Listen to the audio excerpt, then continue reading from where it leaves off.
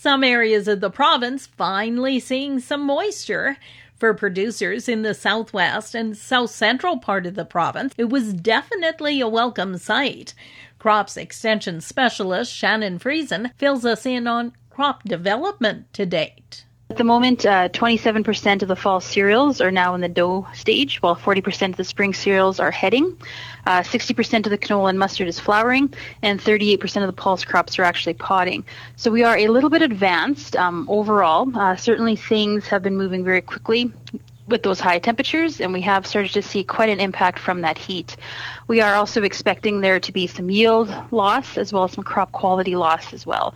But of course, time will tell for that, and we are hopeful that conditions remain cool and we do get some moisture and some of these crops can actually recover. Sean Dearland farms in the Kyle area and says the recent heat wave has really taken a toll on crops. A couple of inches of rain right now would really help things fill and salvage something. I think a lot of these crops won't be much there if we don't get some rain right away. And it might be too late for some of the crops already. The cereals are starting to show brown patches, heading out prematurely, quite short. You're starting to see any place where there was a little bit of extra moisture that it's a lot better crop.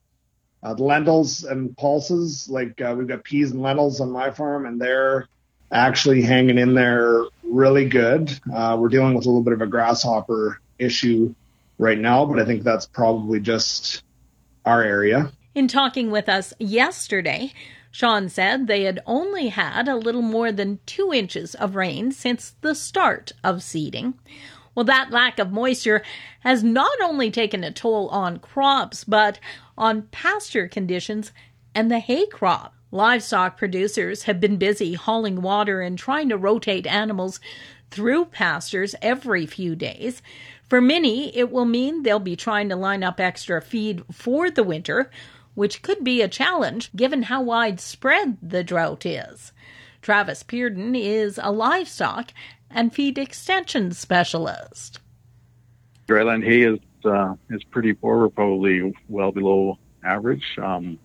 And pasture conditions are, a lot depends on how that pasture's been managed the last few years, but overall conditions are deteriorating, so hopefully we do get some rain, some thunderstorms here in July, and hopefully we can get some more growth here before fall. The lack of moisture is also a concern for water quality in dugouts and water sources as well. Pearden is encouraging producers to bring in samples from livestock water sources for testing. The joint venture we told you about between Federated Cooperatives Limited and Blair's Family Group of Companies has now received regulatory approval to move forward. The Competition Bureau will not challenge the joint venture. The joint venture will acquire 7 Saskatchewan ag retail locations, providing crop input and animal nutrition products, as well as agronomic services to farm customers near Lanigan, Liberty, Lipton, McLean, Nokomis, Rosthern, and Watrous. As a condition of regulatory approval and in accordance with the consent agreement, the joint venture will sell its interest in the Lipton location and anhydrous ammonia assets in Lipton and Belcarris after closing.